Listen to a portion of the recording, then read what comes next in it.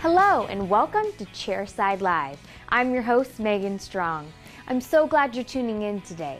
Registered Dental Assistant Will Schmidt is back with another edition of Across the Chair. It's a jam-packed show. Will is demonstrating his BioTemps delivery technique that he's been busy developing. He's using the plastic fast stent technique and delving into details about this process with examples of patients with different temporization needs. Everything from simple and straightforward to a little more complicated. Let's get to it. Will, it's all yours.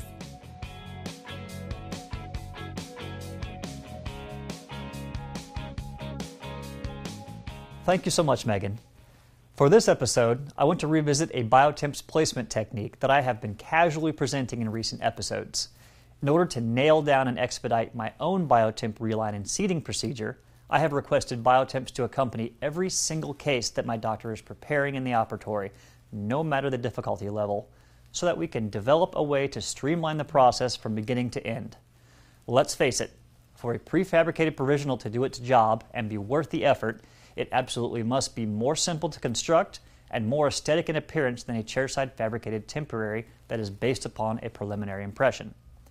Today, I would like to officially present our fast stent assisted placement steps, or as I like to call it, the BioTemp guidewell technique. To show how versatile this placement technique can be, I'm going to walk you through 4 unique patient treatments at the provisional stage. My first example involves a young man with 3 endodontically treated anterior teeth. Before any temporary is relined, I swab the preparations with a smear of Vaseline to prevent acrylic adhesion. The BioTemp has been nested into the plastic fast stent, and the acrylic reline can now be extruded. I place a small drop of acrylic on my glove so that I can monitor the curing process without disturbing the reline. When using the fast stent as a seating guide, I am less worried about overflow acrylic finding its way back out. The stent guides the excess up and away from the BioTemp and leaves a thin layer between the margin and the gingiva, making the removal and cleanup process less involved. I am also able to put firm pressure on the BioTemp as the reline sets while not worrying about the temporary tipping or turning. The fast stent comes off gently and doesn't ever stick to reline acrylic. Upon removal, it is apparent that the reline is a success and the excess to trim is very minimal. I open the embrasures of splinted temporaries with a long, thin diamond flame burr to allow the recently retracted tissue a chance to rebound properly. Minimal touch-up has to be done to the facial of the BioTemp, and it can be seated just as straightforward as the reline process. Moving right along to a slightly less straightforward case, this patient has deep interproximal sulcus and areas distal to the lateral incisors that could cause reline material to flow and lock the temporary into place.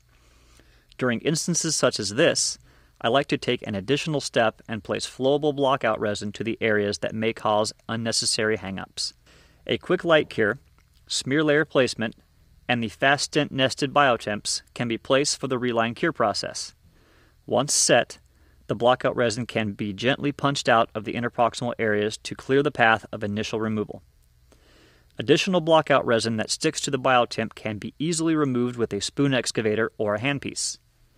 Once again, minimal flash removal and reshaping is necessary before final seat of the 4-unit crown veneer BioTemp combo. In these combination cases, Temp Bond Clear is my cement of choice to adhere veneer units and prevent opaquing of matte shaded temporary cements. I think one of the more difficult placement situations for any temporary is a posterior 3-unit bridge. We are always limited with occlusal space and biting forces are more of a factor. The fast stent placement guide ensures that the temporary is suspended in perfect occlusion while the reline cures.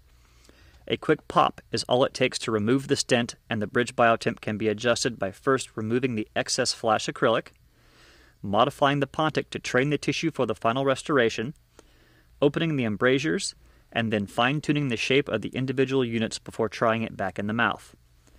I'll check the bite, however no occlusal adjustment was necessary, and I attribute this to the accuracy of the use of a guided fast stent. Embrasures are clear enough to allow an instrument to pass through, and seating is completed with a floss strip pre-threaded underneath the pontic area for quick cleanup.